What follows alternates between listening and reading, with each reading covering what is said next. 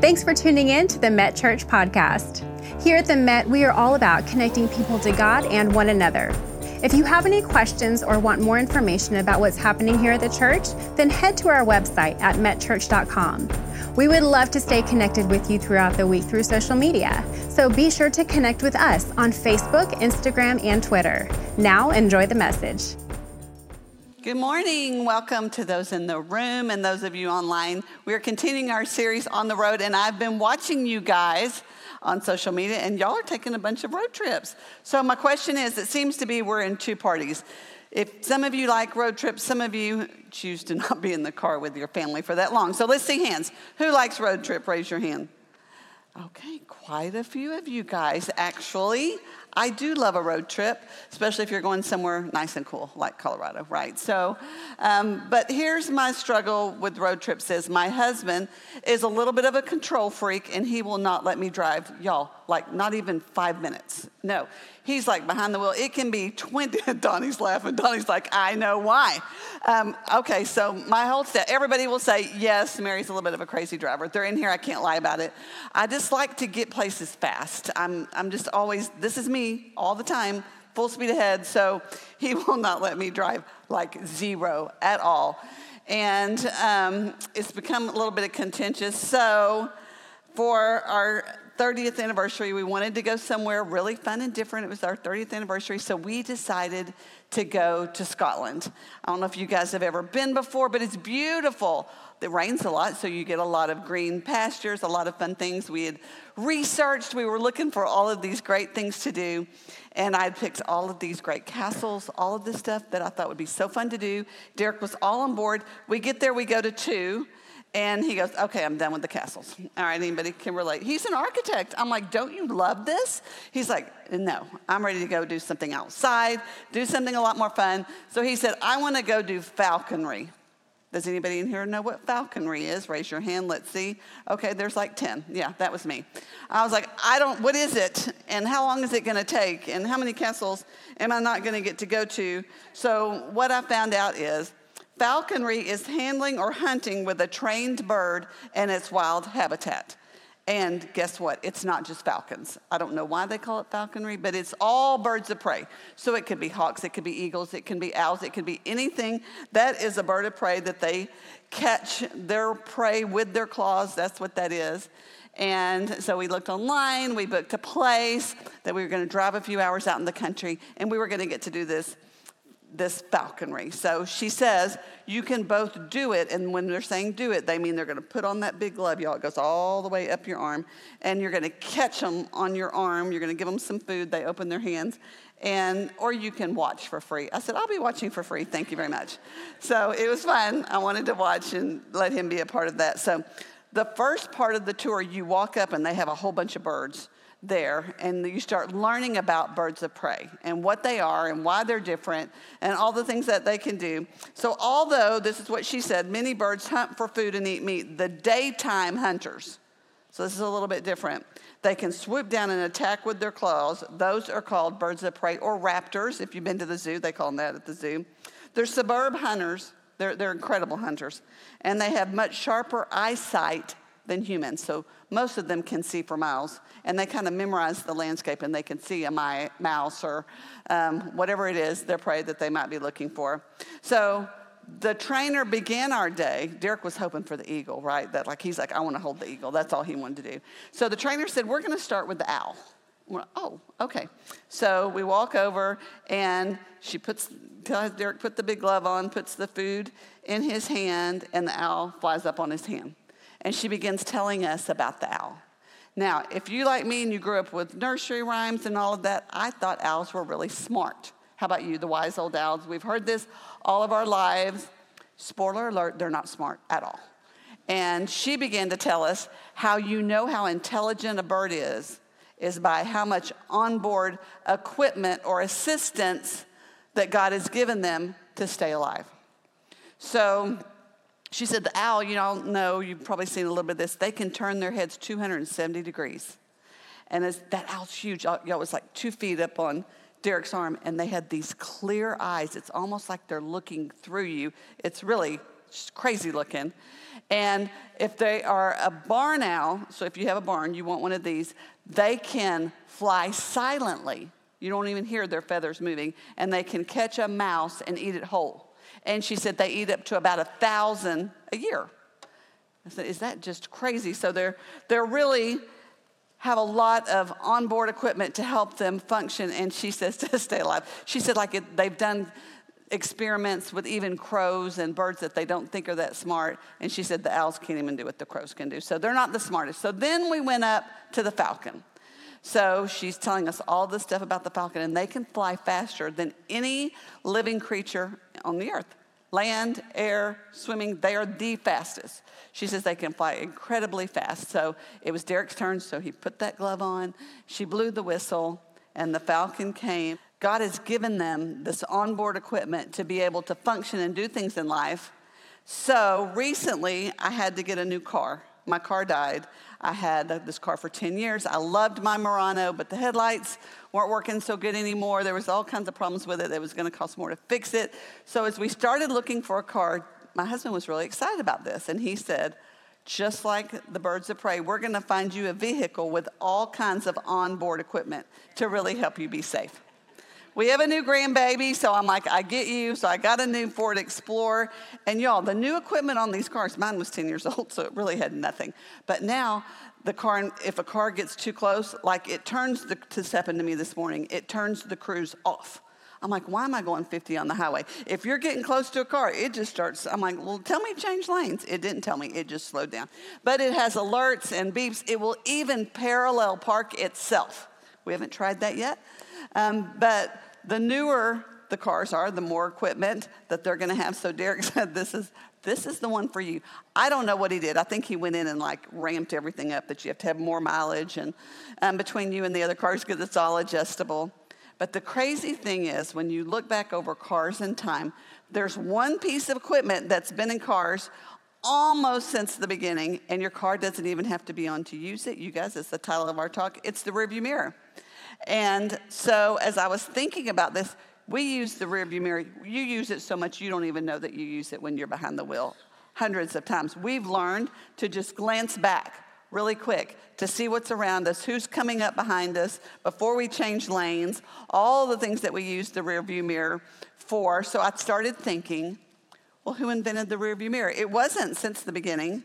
And believe it or not, there's a woman who is credited for finding the rearview mirror. Her name's Dorothy Levin, and she was a motor enthusiast, it said, in 1909. And she'd gotten her mirror out to adjust her lipstick. And when she did, she saw she could see on each side of her car. So she started using it to drive. And then in 1911, there's a guy named Ray Herron, and he was a car manufacturer, and he actually attached it to the windshield. And he had an ulterior motive. He was going to be in the very first Indianapolis 500, and he figured out if he had this mirror, he didn't have to have a spotter telling him where the cars were around him. And he was hoping that not having this extra weight, his car would go faster, he would win the race. He didn't win the race. I'm just going to tell you, he didn't. It was going to be a good end of the story, but he didn't. He didn't win the race, but he did put it up on the windshield, and it became a thing because people were saying, how is this supposed to help us? Because their windshields were little at the time. Y'all think of the cars back in 1911, and they're putting something blocking their view. How in the world is this going to help us? We don't understand. And Ray said, well, here's the key. He said, you just glance back, because people started spending too much time looking back. They were getting in wrecks. So he started telling them, there's a certain way to use the rearview mirror. You don't spend all your time looking back. You spend your time looking forward, and then you just glance to see what's around you and to remember things. So much like us, right?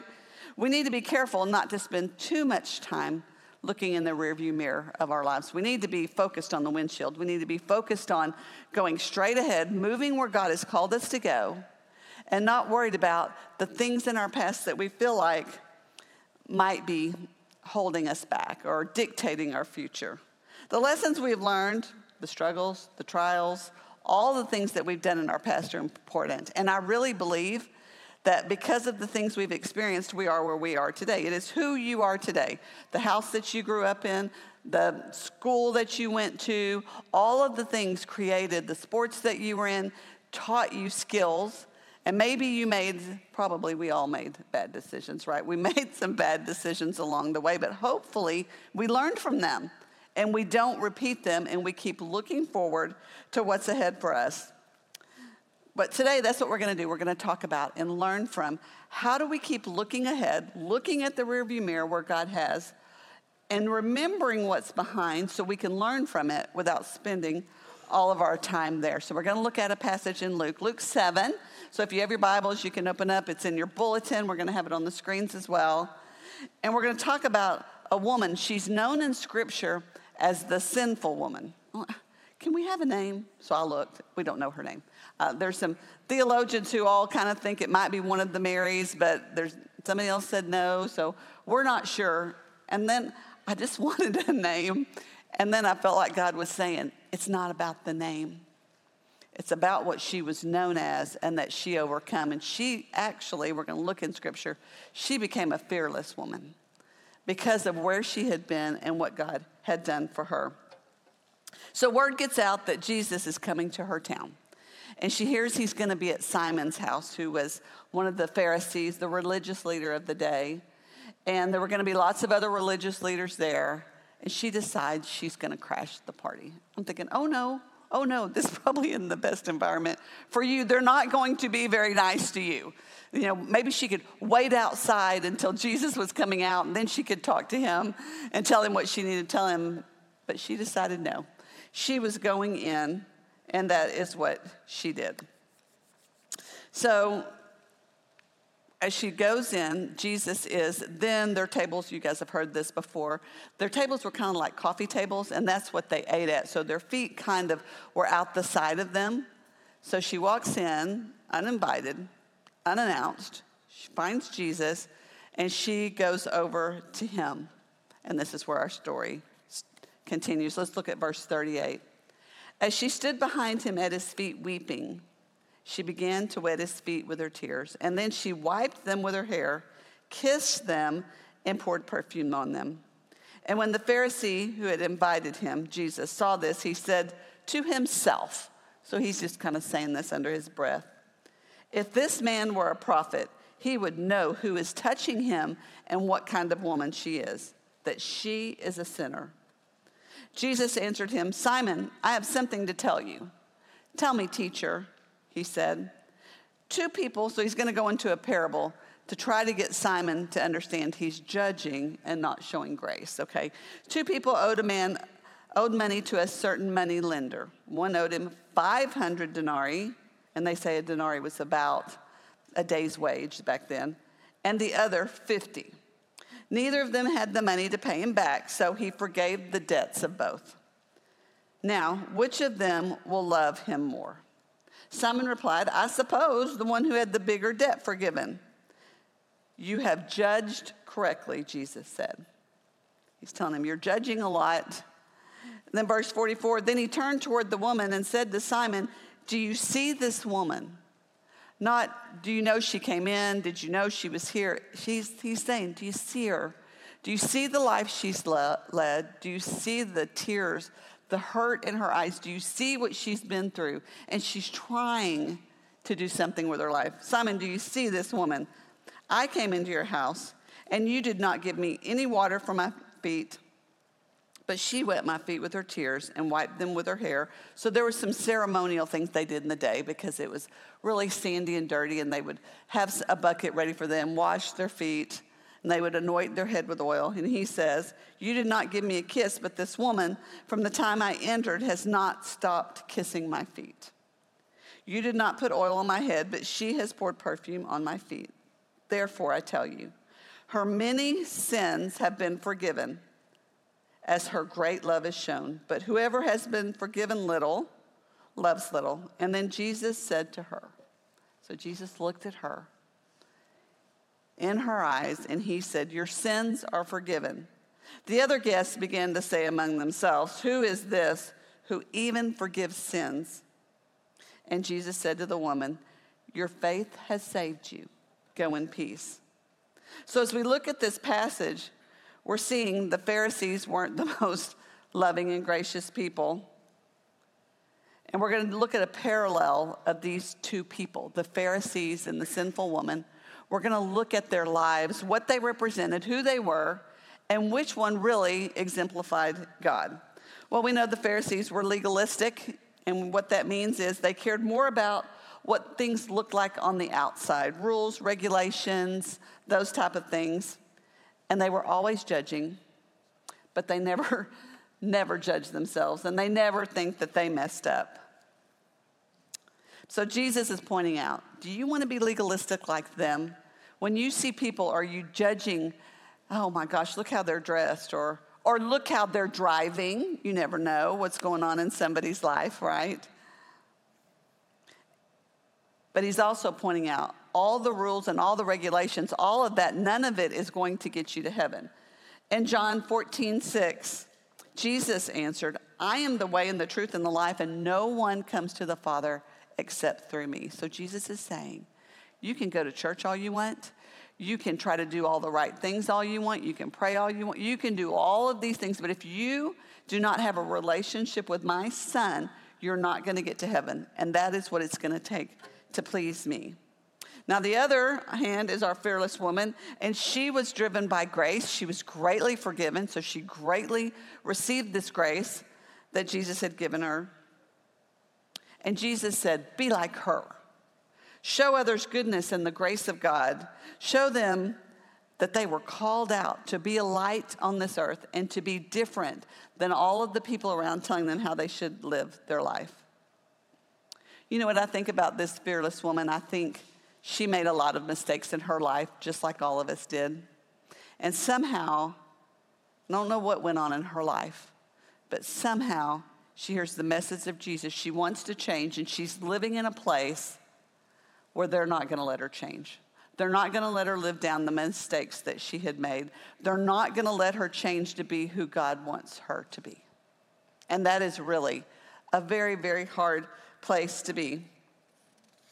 And then she hears Jesus, and she hears him talk about his Father, and that he's really not concerned about always saying the right things or praying in such a way that you have to say 847 words before God will hear you.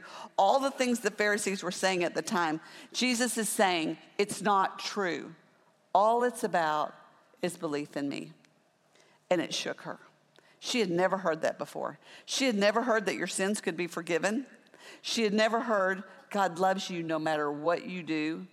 And so this overflow of this emotion that she had for him was because she had never felt loved like this before. And she was so compelled to do something so radical, to go into a place that was really putting herself in harm's way, to thank Jesus and to tell him what he had done for her. Has that ever happened to you? Have you ever been so overcome with something like you couldn't contain yourself and you had to go tell somebody, you had to express this love that you had had? That's where she was. And Jesus is saying to you and to me, this is who I want you to be like. Not the religious, legalistic, you're never good enough, but this grace that I love God not because of what he can do for me, because he just loves me. And when you experience that kind of love, it's easy to forgive other people, and it's easy to not judge other people because we have been greatly forgiven and greatly loved, so we give other people the second chance. You know, I don't know what their life was like today. I don't know.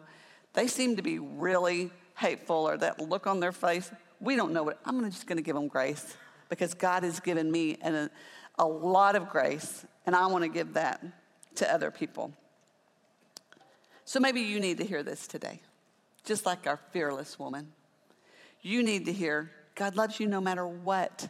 No matter what went on in your past, no matter what you may have done, God loves you and is continually calling you back to himself. He wants us to keep looking ahead, just like she did. She was looking in the windshield of, okay, what's going to be ahead for my life? I'm not going to stay focused on where I was, who I was. I want to be who God wants me to be. I think that's why the windshield of our life is a lot bigger than the rearview mirror. We need to remember, we need to see the things that God has brought us through. I'm not saying it doesn't count. I'm just saying don't spend the bulk of your life feeling shame and guilt. None of that's from God. That's all from Satan, who wants nothing more than to keep you trapped in who you were so you're not being effective in the kingdom of God. So look ahead, take the risk, move forward. God has a purpose and a destiny for your life. He has you exactly where you are to do something that only you can do. You have a sphere of people, you have a network of people, family, friends, neighbors, coworkers. You can influence people that I may never know or couldn't do. And God wants to use you for that. Now, of course, we've all made wrong turns. We've gotten off an exit too early. We've gone the wrong way on a one-way street. All of us have done it. But it's time to leave that behind. God says he forgives us. He wants us to look back, but he doesn't want us to live there. We just have to remember whatever is ahead is greater than what is behind. So my question for you is, how do you have a windshield mentality? Derek and I were talking about this, and he was saying, that sounds easy, but how are you going to do that? I'm like, well, I got to come up with 3 points, so let's do that. So I did. So here's number 1, focus on God's future for you. Spend time asking God what he has ahead for you, what is the will, where he wants you to go, and you move where he wants you to be. And it might be right where you are and wait, but he does have a plan. Jeremiah 29:11 says, for I know the plans I have for you, declares the Lord. Plans to prosper you and not harm you. Plans to give you hope and a future. Sometimes when we are back in the past and we're remembering awful things, and maybe it's somebody's hurt you, whatever it might be, when we keep our minds focused there, we can't be thinking about the future because you can't think of 2 things. So it's going to take us some time, but it's going to take us a determination to say, okay, I'm going to remember Jeremiah 29:11. God has a future. I'm going to forgive, let that go. God says he's going to handle that. And I'm going to keep my eyes straight ahead on what God has for me. Number 2, focus on God's forgiveness for you. Instead of beating yourself up for a bad decision or mistake or habit, whatever it might be, focus on what God says about our sin. Not what the Pharisees were saying. Oh, you sinned. God's done with you. That's not what God says. Here's what he says in Psalm 103:10-12. He does not punish us for all our sins. He does not deal harshly with us as we deserve. For his unfailing love toward those who fear him is as great as the height of the heavens above the earth. He has removed our sins as far as the east is from the west. Scripture says if you ask God for forgiveness, he is faithful and just, and he will forgive us of all of our sins. This is hard for our human minds because we kind of have a hard time forgetting and forgiving, but God does not. And God says, I'm going to forgive as far as the east is from the west, and I'm not going to keep bringing it back up. So if I'm not going to bring it back up, why do you keep bringing it back up? Just let it go. God's forgiven it. Move on. Look out your windshield and decide, okay, what's next for me? Number 3, focus on God's favor for you. Ask God to bless you with his favor and work hard to honor and glorify him. 1 Corinthians 15:10 says, but whatever I am now, it's all because God poured out his special favor on me, and not without results. For I have worked harder than any of the other apostles, yet it was not I, but God who was working through me by his grace. So what is God's favor? We all want it, right? I want God's favor. I want to be living in such a way that God says, hey, what she's doing, that's what I'm going to bless. So favor's not more. It's not give me more money. It's not, it might be favor that he's blessed you to do something else. But really favor is when God is saying, I'm going to make the most of what you have. Like the story when we look in scripture of the 5 loaves and 2 fish. That's God's favor. You have enough right here, and I'm going to bless it. And when God blesses it, it's what it is to be enough. Ephesians 3:20, I love the New King James Version. It says, "Now to him who is able to do exceedingly abundantly above all that we ask or think, according to the power that works in us." Exceedingly abundantly above all that we can ask or think. That is God's favor, and that's what he does for us. He gives favor to each of us as we ask and as we're following in his footsteps, and he wants us to continue and to do something great. And God also has favor on our church. We've seen this specifically with the food pantry. We were faithful in providing a few bags in the back of somebody's Suburban at the time. That's how we started. And then as we continued to be faithful, and it's a stretch, we felt like as a church, this was what God had asked us to do, and continually just crazy things happen. People are like, "Hey, I work for a warehouse. Could y'all use some extra Pepperidge Farm?" We're like, "Yes." Who doesn't love Pepperidge Farm? So it's really great stuff. And then the food pantry came alongside of us, the Tarrant Area Food Bank. I want to say their name right because they have taken us in. They say we're the gold standard for food pantries. They love what we're doing, and they've helped us so much. We couldn't do all we're doing without them. But this is God's continual favor. We couldn't have dreamed or asked for a lot of the stuff. It's exceedingly abundantly above all that we could have asked or think. So God has given us as the local church the responsibility of ministering to our community. We take it really seriously. We're supposed to advance God's kingdom, be sure that people know the Lord, and we're doing that as well. And every Christian is expected to be a part of the local church. You are here because you are to help us grow. You're here because you're bringing things to the table that God is going to use. Because you're faithful, he's going to bring favor upon it for us. Tony Evans reminds us that we're not meant to sit, soak, and sour. To come into church, to sit here and go, "Oh, that was a great service. I'm going to soak it all up."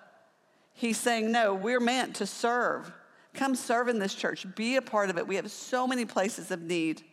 Give of your finances. That's what helps us fund all of this. We're not supported by a mainline denomination. We're supported by you, by everybody who comes in this room, and those of you online who give to our church. That's how we're able to continue to do this. So as members of our church, as attenders of our church, that's what God wants you to do. He wants you to be faithful to our church. I was talking to a girl this last week, and she was saying, "Times are hard, Mary." I'm like, "I know." She's like, "Gas is double," although I saw it for $3.55 today, y'all, at Walmart. Just shout out there. It's exciting.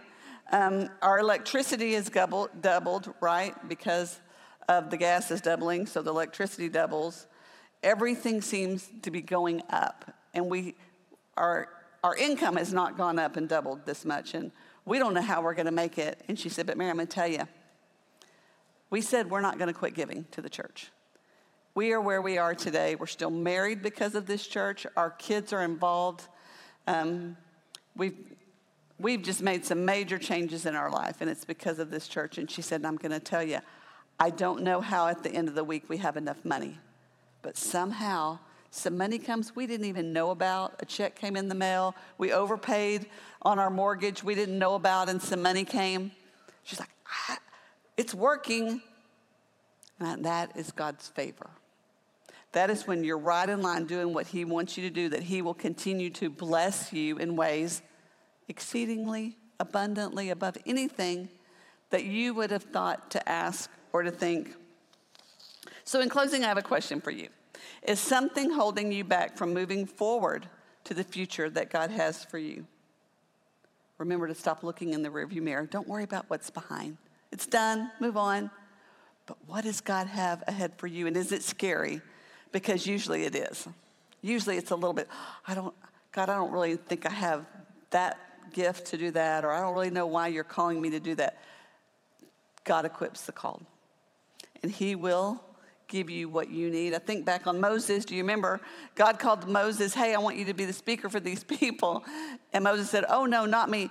My brother Aaron, he is a master with the mic. Give it to him." And God said, "It's you, Moses. I want it to be you." And God equipped him.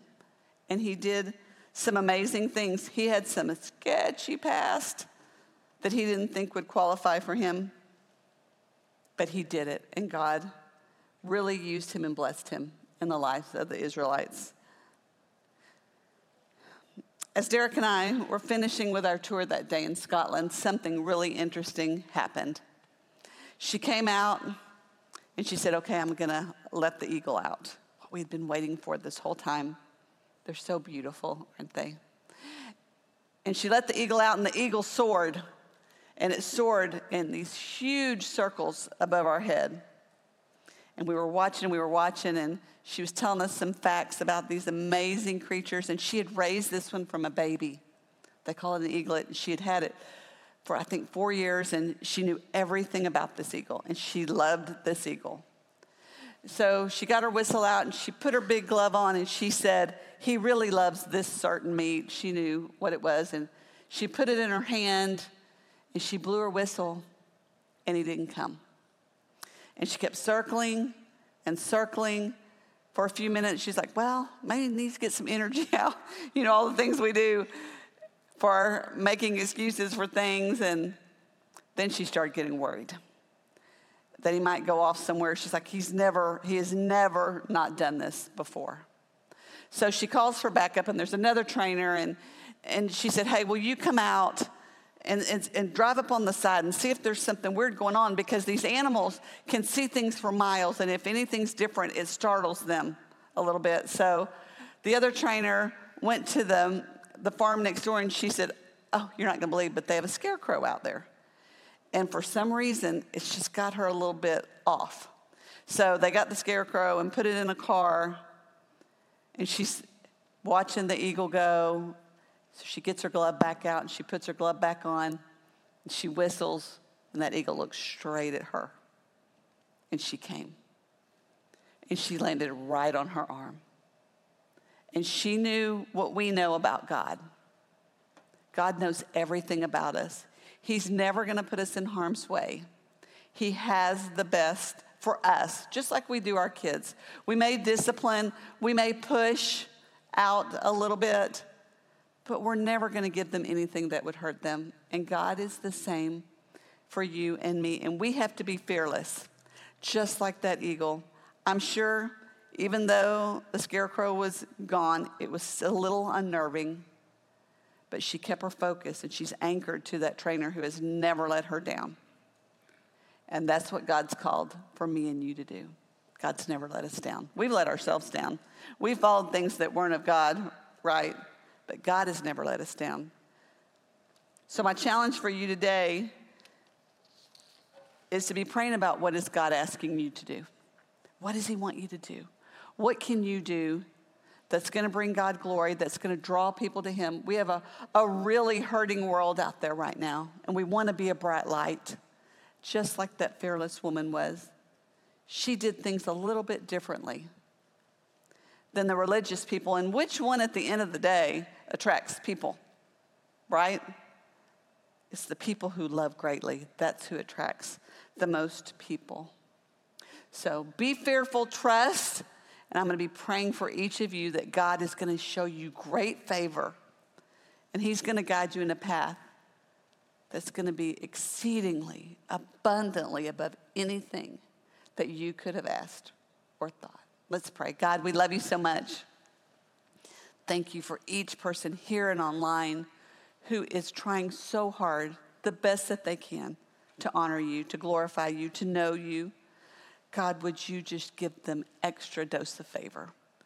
Would you help them stay close, tethered to you, anchored to you, that every step that they make glorifies you, brings you such joy by the life that they live, and that those around watching them will be saying, I don't know where they get the faith.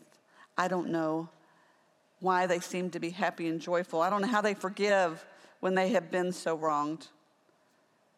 Would their lives matter today, Lord? That's what we all want, to be a life that made a difference in this world that we live, Lord. And if there's anybody here who has not accepted you as their Savior, Lord, I pray that they will do that right now. It's not about legalism. It's not about coming to church. It's not about doing things. It's about knowing a Savior. It's about a relationship.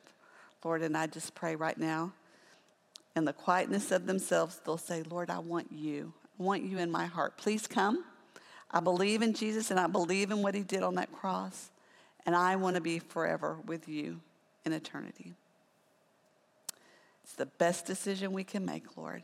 Help us to continue to honor you. We love you, Lord. And I just continue to pray favor and blessings on this church. So many people sacrifice so much time and talents and energy and treasures, Lord, to honor you. And I pray your continual favor, that our church will be a bright light to all of those that come here every weekend for food, for needing things, Lord, that they leave with you. They leave with blessings and prayers that their life could be just better than it is, Lord. And I pray for Pastor Bill. We're so honored to get to serve under such an amazing man that keeps pointing us to you. Lord, I pray for him as he continues to lead this church, to lead our staff, to lead our congregation. Lord, we're thankful just for the man of integrity that he is, that you would do extra favor on him as well. We love you in Jesus' name. Amen. Thank you so much for tuning in today. If you have any questions or prayer requests, please contact us by visiting metchurch.com so that we can follow up with you this week. We look forward to seeing you next week.